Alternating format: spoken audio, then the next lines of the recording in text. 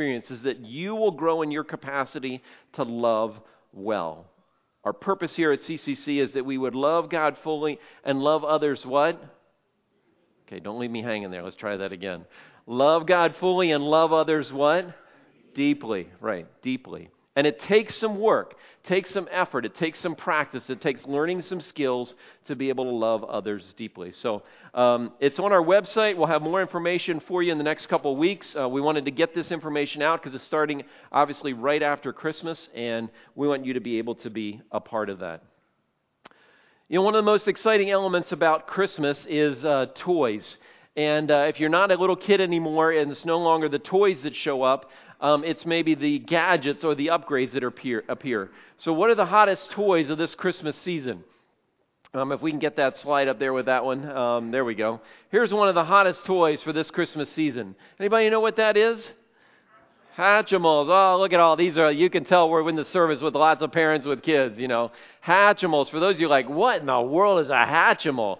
A Hatchimal is an egg that you can give your kid, and inside this egg is something that they will hear sounds and noises and react to all of the sounds and noises that it does just like a normal egg would. And then at some point in time, something will hatch, and not just one, but twins will hatch out of this egg for your kid to experience and participate. They will talk, dance, sing, tell jokes, and play more.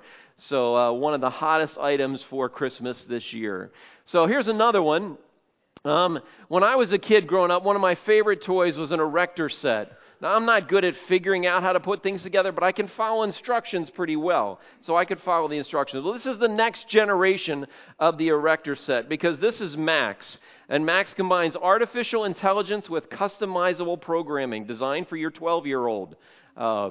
They will be able to take this STEM Roblox platform and engage kids using their knowledge of science, technology, engineering, and math.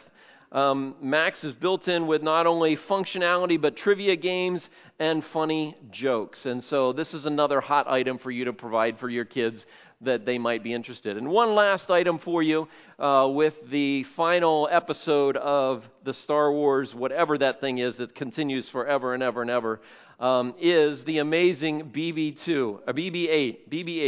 The iconic droid features lights, sounds, and not only does it feature lights and sounds, but when you open him up, there are figurines inside, and there's a multi-level playlist which will allow you to explore all kinds of features like trap doors, firing projectiles, and many, many more. Some of you are thinking, man, what in the world? Those toys weren't around when I was a kid, you know. I remember the year that we got the Atari system. You know, and my brother and I playing using the Atari on our black and white TV was what highlighted our Christmas. Was one of the gifts that we remember and look back with great fondness.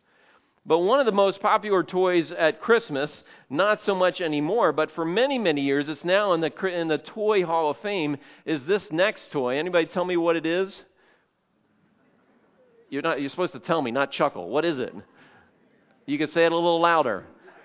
Viewfinder. It's right there on the toy. Viewmaster. Viewmaster is what it is. And for those of you that are like, what in the world is a Viewmaster? Well, it was this amazing toy that you put one of those little circle discs in the top, you put it in front of you, and it goes from black, and one click, suddenly it explodes with color and amazing pictures of all kinds of things, from your favorite national park to a comic strip that you love to your favorite story put to color images. And the amazing thing about this is it's so much like real life. So much like real life. Because we all have a view and perspective on life.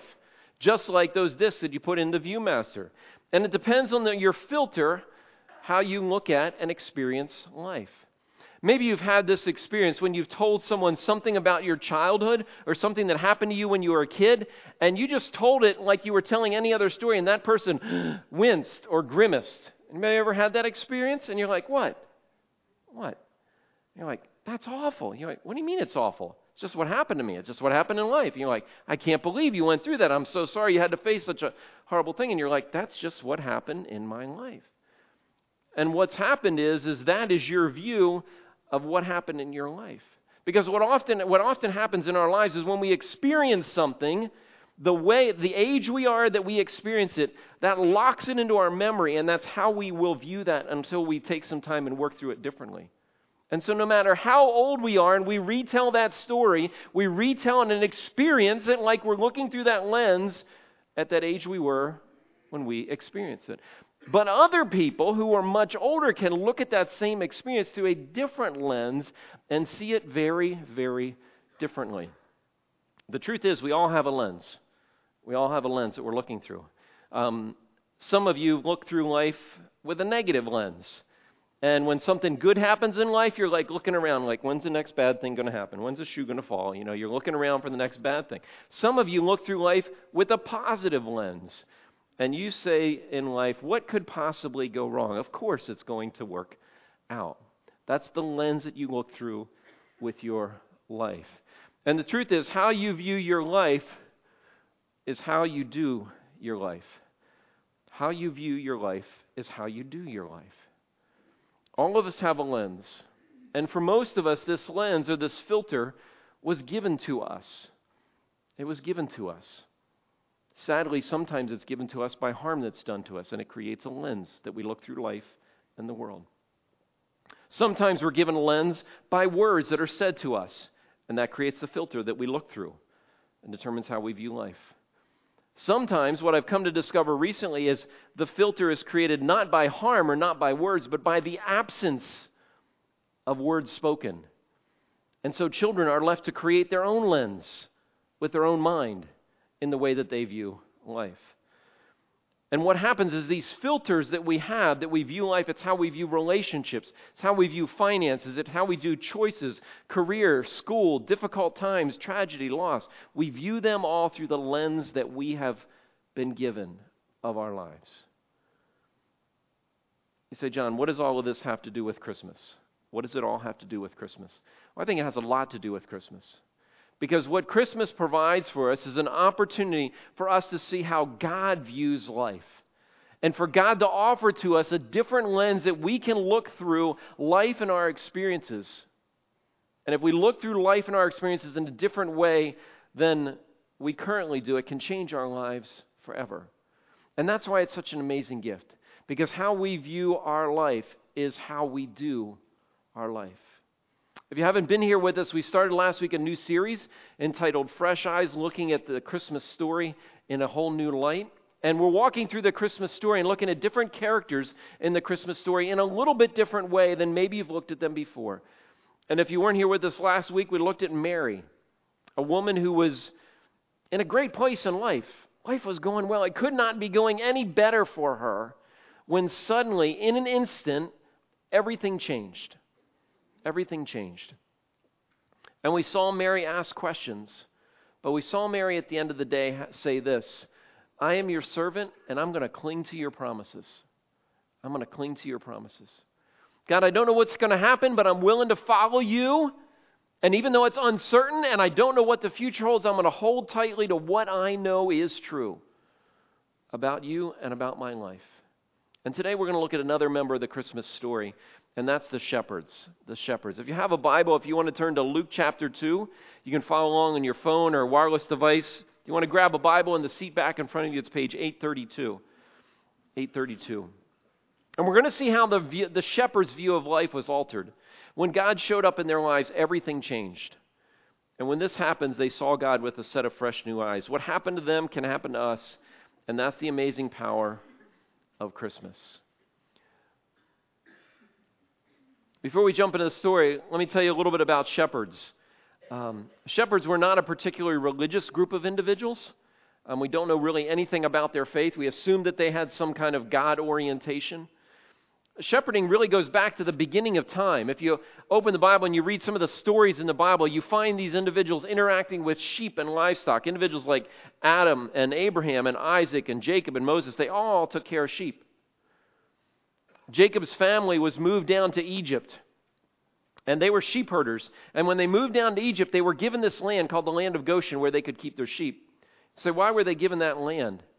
Well, when Jacob and his family went down there, they encountered a very different way of life. You see, the Egyptians, they did not take care of livestock. They were agriculturalists.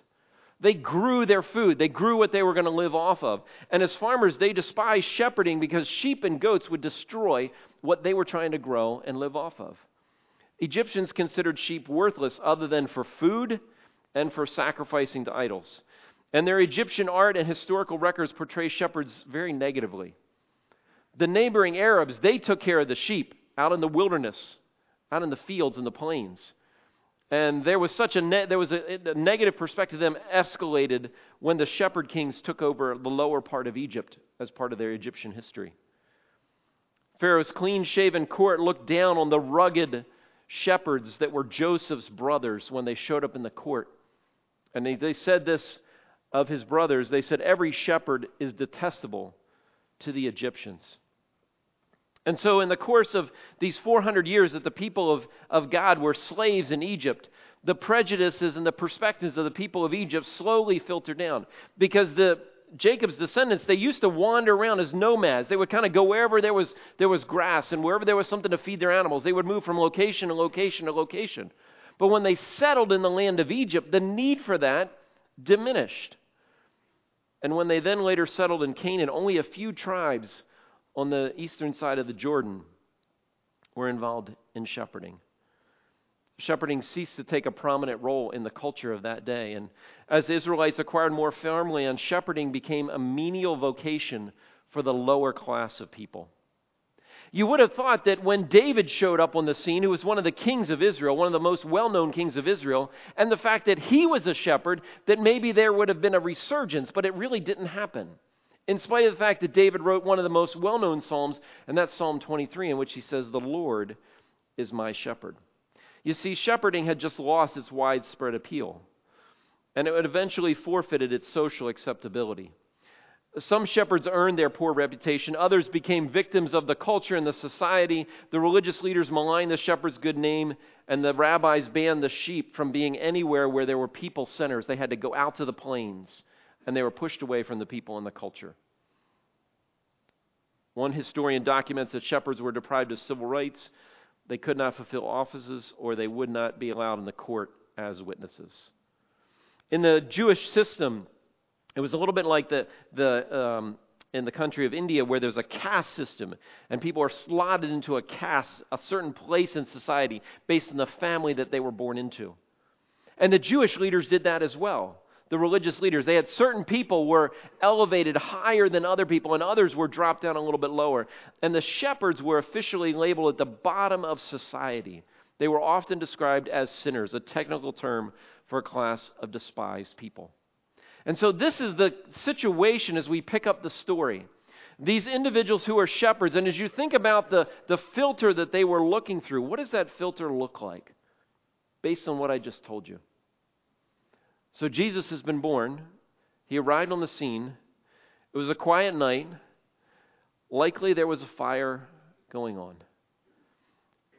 And so what would it have been like to be a shepherd? I've given you some of the cultural background to know what the culture was like, but what is it like to live around, be with, and take care of sheep? I asked a couple guys what that was like, and listen to what they had to say.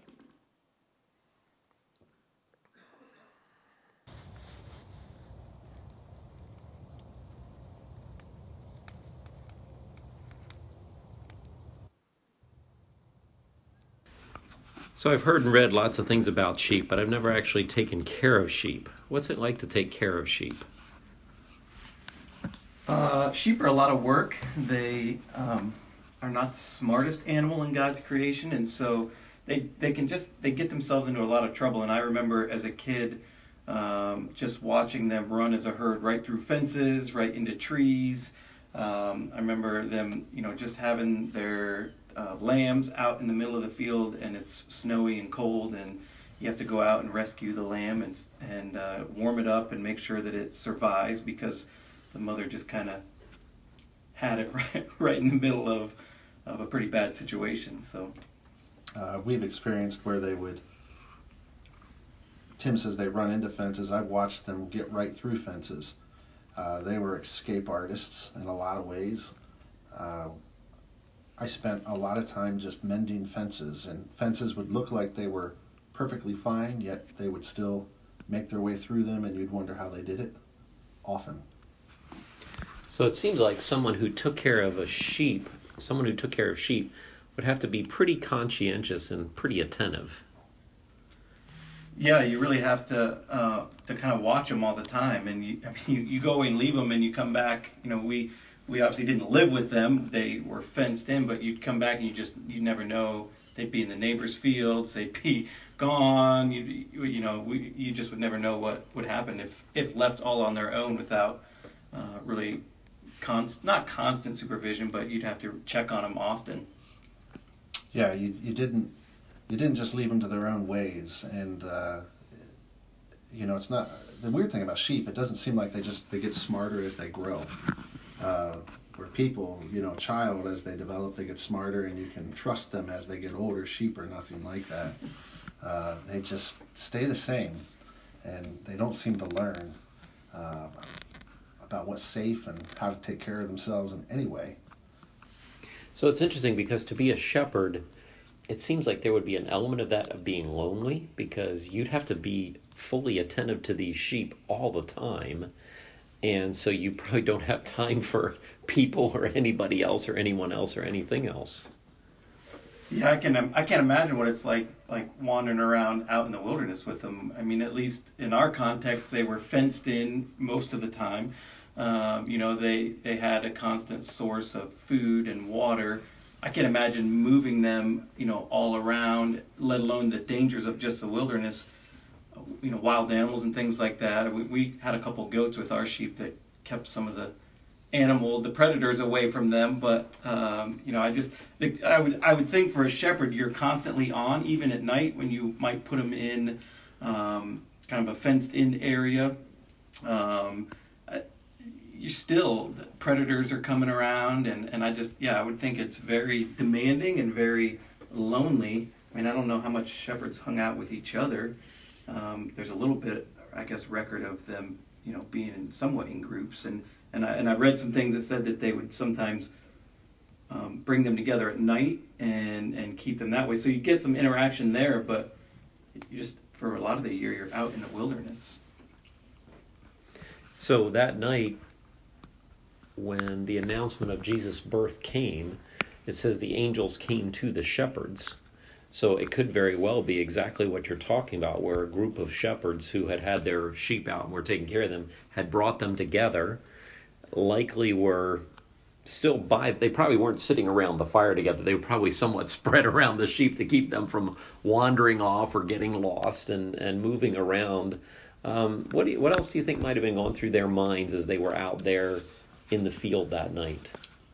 Well, I really doubt that they've had a lot of visits from hosts of angels.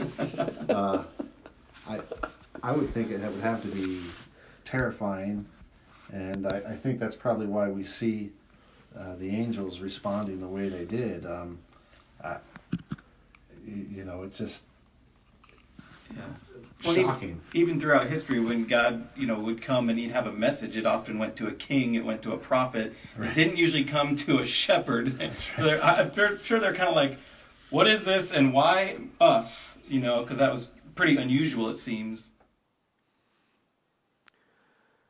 So what do you think is the filter that the shepherds are viewing life through? How do they see themselves based on what you've heard? Isolated, alone, bottom end of the social structure, taking care of animals that they can't train, that they can't learn anything from, that they've got to watch 24/7. I think they might have viewed themselves as not being very important, not really valuable, other than maybe to the sheep, and the sheep can't tell them they're valuable. Don't really matter much to anyone. And suddenly, they're given this opportunity to see life differently. How did that happen? Well, in the story in Luke chapter 2, verse 8, the shepherds were living out in the fields, keeping watch over their flocks. They basically were doing their job. That's what the shepherds were doing. They weren't doing anything spectacular. They weren't doing anything horrifically bad. They were just doing their job. And in the midst of doing their job, an angel showed up to them. And as an angel showed up to them, it says that they were terrified. And I'm struck by this word terrified because I would think that the shepherds, being out in the fields by themselves, often alone, they had to have a certain level of bravery.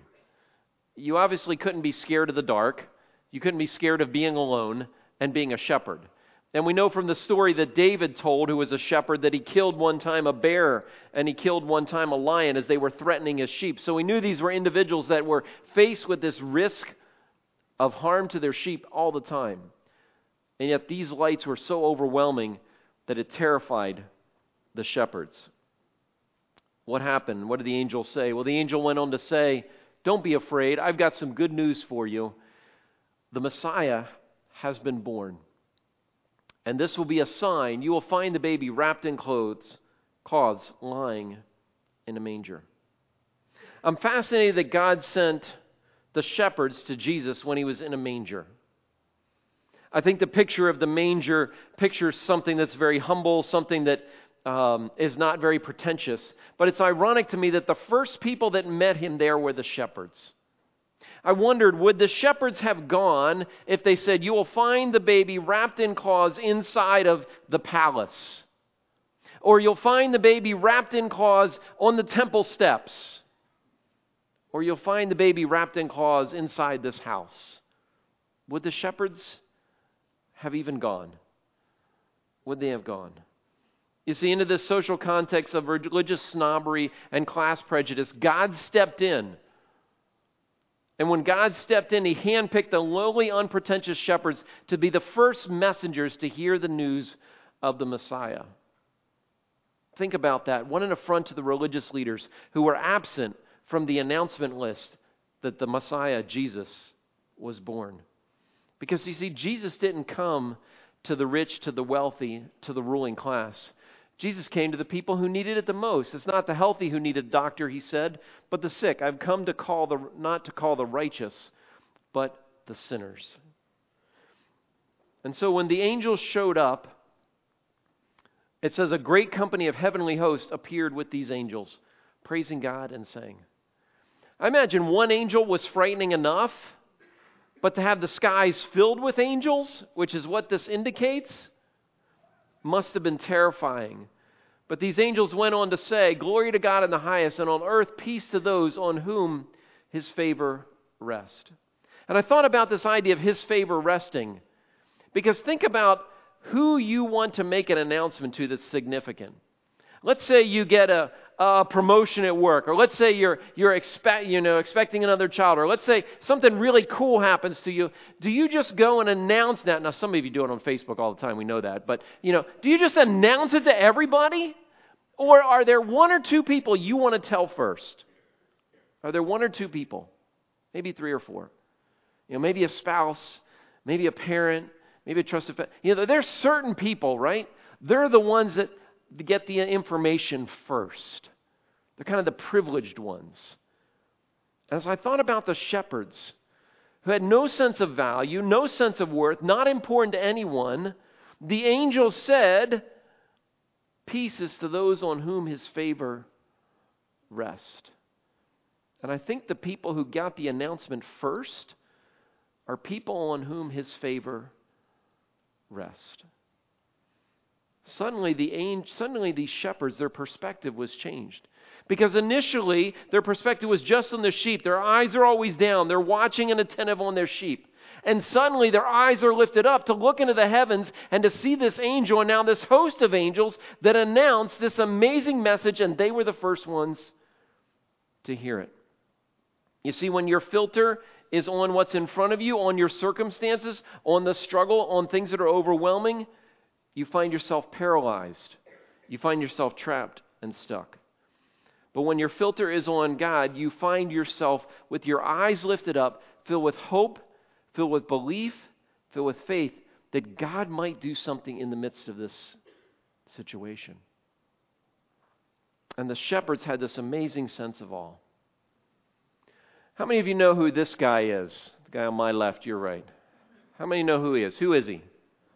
Andre the Giant, right? Andre the Giant, most affectionately known from the movie Princess Bride. Okay, not by me. I don't watch the movie, but some of you watch it all the time. But Andre the Giant, before he started this movie, he was also a professional wrestler. And he's this amazing professional wrestler because of his size. He was 7 foot 4 inches tall. He was from France. He weighed over 500 pounds. And his exploits in eating and exploits in his physical size were just remarkable.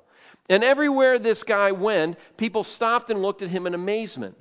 But one day he was walking through an airport, and a little child encountered Andre the Giant. And someone snapped a picture of this little child, this little boy, when he saw Andre the Giant. And notice this little boy's expression. Notice his expression. Quite amazed. Quite amazed. Quite a picture of awe.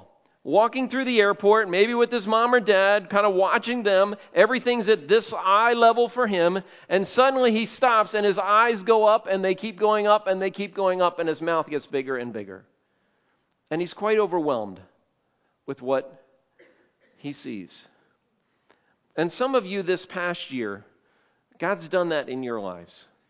Some of you this past year have found yourself with your eyes down, looking at the circumstances in your life, and God has showed up and said, there's something more to your life. There's something more to your life. Some of you, God has become real to you this year, and your eyes have lifted up. Some of you have taken a step of going public with your faith, and your eyes have lifted up. Some of you decided at the beginning of the year, I'm going to trust God with my finances, with my money. And for the next 90 days, I'm going to give the first 10% of my income, and your eyes lifted up. You said, I don't know how God's going to do it, but I'm going to trust that God's going to do it. Some of you entered small groups of relationship and shared your heart and your soul and your struggle. And you're like, God, I don't know if this is the right thing to do, but I'm going to trust you and do it.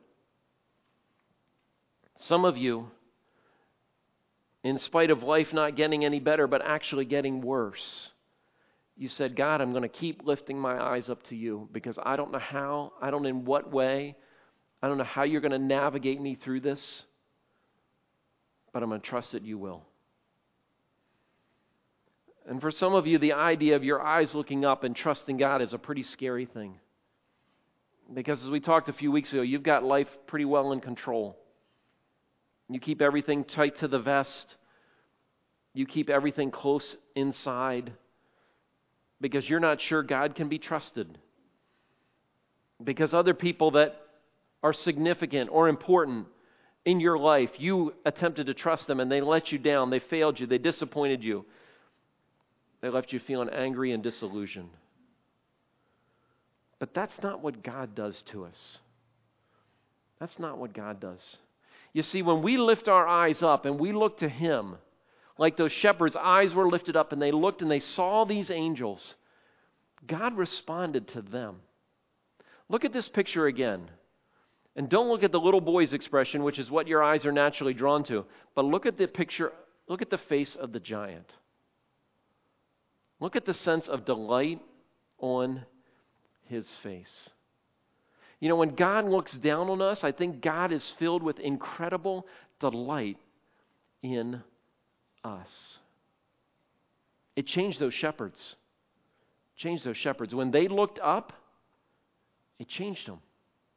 Verse 17, when they had seen him, they spread the word concerning what had been told about this child. And then in verse 20, they returned glorifying and praising God for all the things that they had seen and heard. I'm fascinated by the fact that when these shepherds lifted their eyes up and they saw and they heard, that when they left, they told what had happened to them. And what had happened to them was not just that angels appeared and they met the baby, they met the Messiah, but they were glorifying and praising God. When they lifted their eyes up, God got the focus, God got the attention, and God received the praise. And when you start to look up and you see that God is looking down, it can change everything in your life. I've recognized this past week how hard that is, especially for those who've never experienced this delight from their earthly father. And for those of you that never have, it can be hard to believe that God shows this kind of delight in you. It can be hard to believe that God loves you unconditionally, and you don't have to do anything to earn God's favor. You don't have to do anything to make God, pleased with you or happy with you. God loves you unconditionally, completely, and fully. For some of you, that's really hard to believe. That doesn't mean you don't come here every week. Doesn't mean you don't open your Bible. It doesn't mean you don't read it. And doesn't mean you... But the filter that you're looking through life doesn't tell you that. The filter that you're looking through life says you're not valuable. You're stupid. You're foolish. You're not important. I say, John, how do you know that?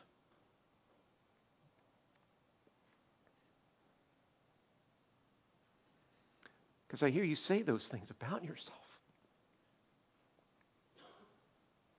And I think to myself, that's not really true of you.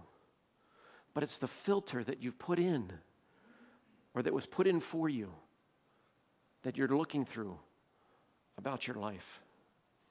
And God says to you today, He says, I want to invite you to take a step towards taking that old one out, putting a new one in. And this new one says, you are mine, and you are loved, and you are valued, and you are treasured, and there's no one more important to me than you are. I said, John, I don't really know how to do that. I've lived with this filter for much of my life. It's the only filter I know. And I see everything in life through this filter. It starts by believing that God loves you so much He was willing to give up His one and only Son for you. To send His Son to this earth, to die on the cross to pay the penalty for your sins so that He could have a relationship with you for now and eternity. It starts there. It starts by saying yes to Jesus, saying, I'm going to give my life to Him fully. And that's where it begins. Not because of your goodness. Not because you've earned it. Not because you've done more good things in the last number of years than bad things. Not for any of those reasons, but because of His incredible love for you. So the first step is to look up in awe, is to accept Him.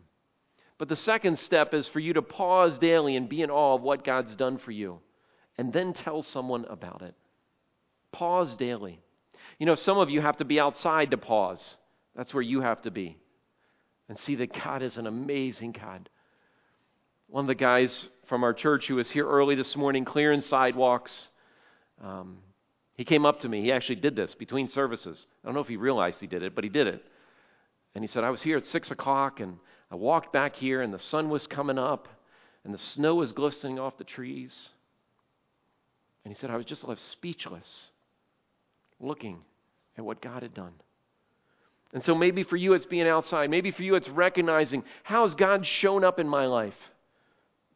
What is God at work doing? Maybe for you it's opening God's Word and reading something. And as you read that verse, you're not just checking off your box, I read my reading for today, but you read something and God's Spirit points to you and says, this is what I have for you today. Because I love you and I care about you and I want to give you this as a gift for you today. Maybe it's sitting just thinking about the people in your life. The relationships. The family, the people that care. Maybe it's just being a grateful person with a grateful heart. I don't know what it does for you to be overwhelmed with this sense of awe. I don't know what it is. I got to tell you, for me, when I open up God's Word and I read something and God's Spirit says, this is what I have for you today. Man.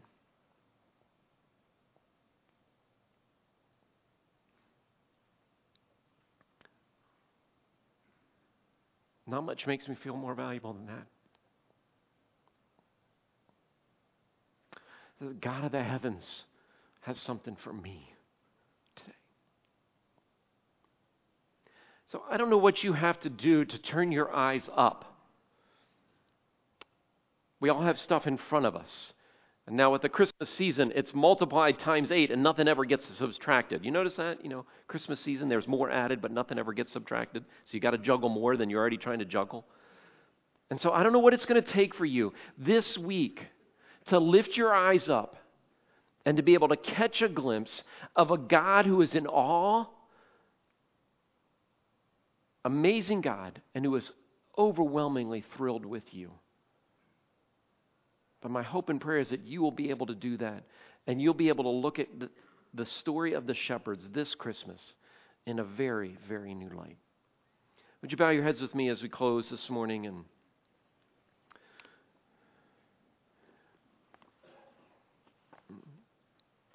And I just want to invite you, if you are at that place in your journey where you want to look up and you've never actually said, God, I'm just going to turn my life over to you. I'm going to give you an opportunity to do that this morning. To say, God, I want to turn my whole life over to you. I've never done that. I know about God and about church and about Jesus and who He is and what He's done, but I've never made it personal. It's never been part of my story that He died for me and that I needed a Savior. And if that's a part of your story, I challenge you this morning just to be real honest with God and say, God, I've been looking down and I've kind of gotten caught up with, all the other things that are going on in my life, and now the Christmas things on top of that. And the list seems long and endless, and I don't know how I'm going to get it all done. And maybe just take a moment and be honest with God.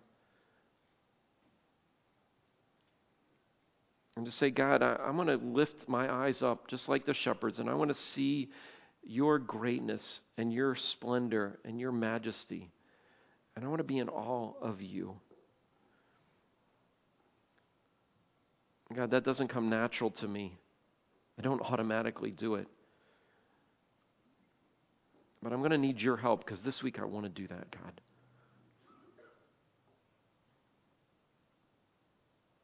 God, you know each one of our stories, and you know each one of the discs that we are looking at and viewing life.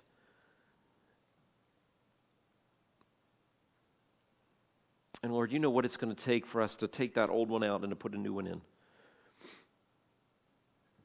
And some of us have been trying really hard to do that, God. Some of us have just been ignoring it.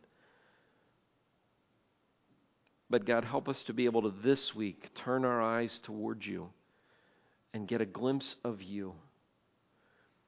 And like those shepherds, see and celebrate and be in awe of you. And share that amazing news with others. Help us to do that this week, God, because we can't do that on our own.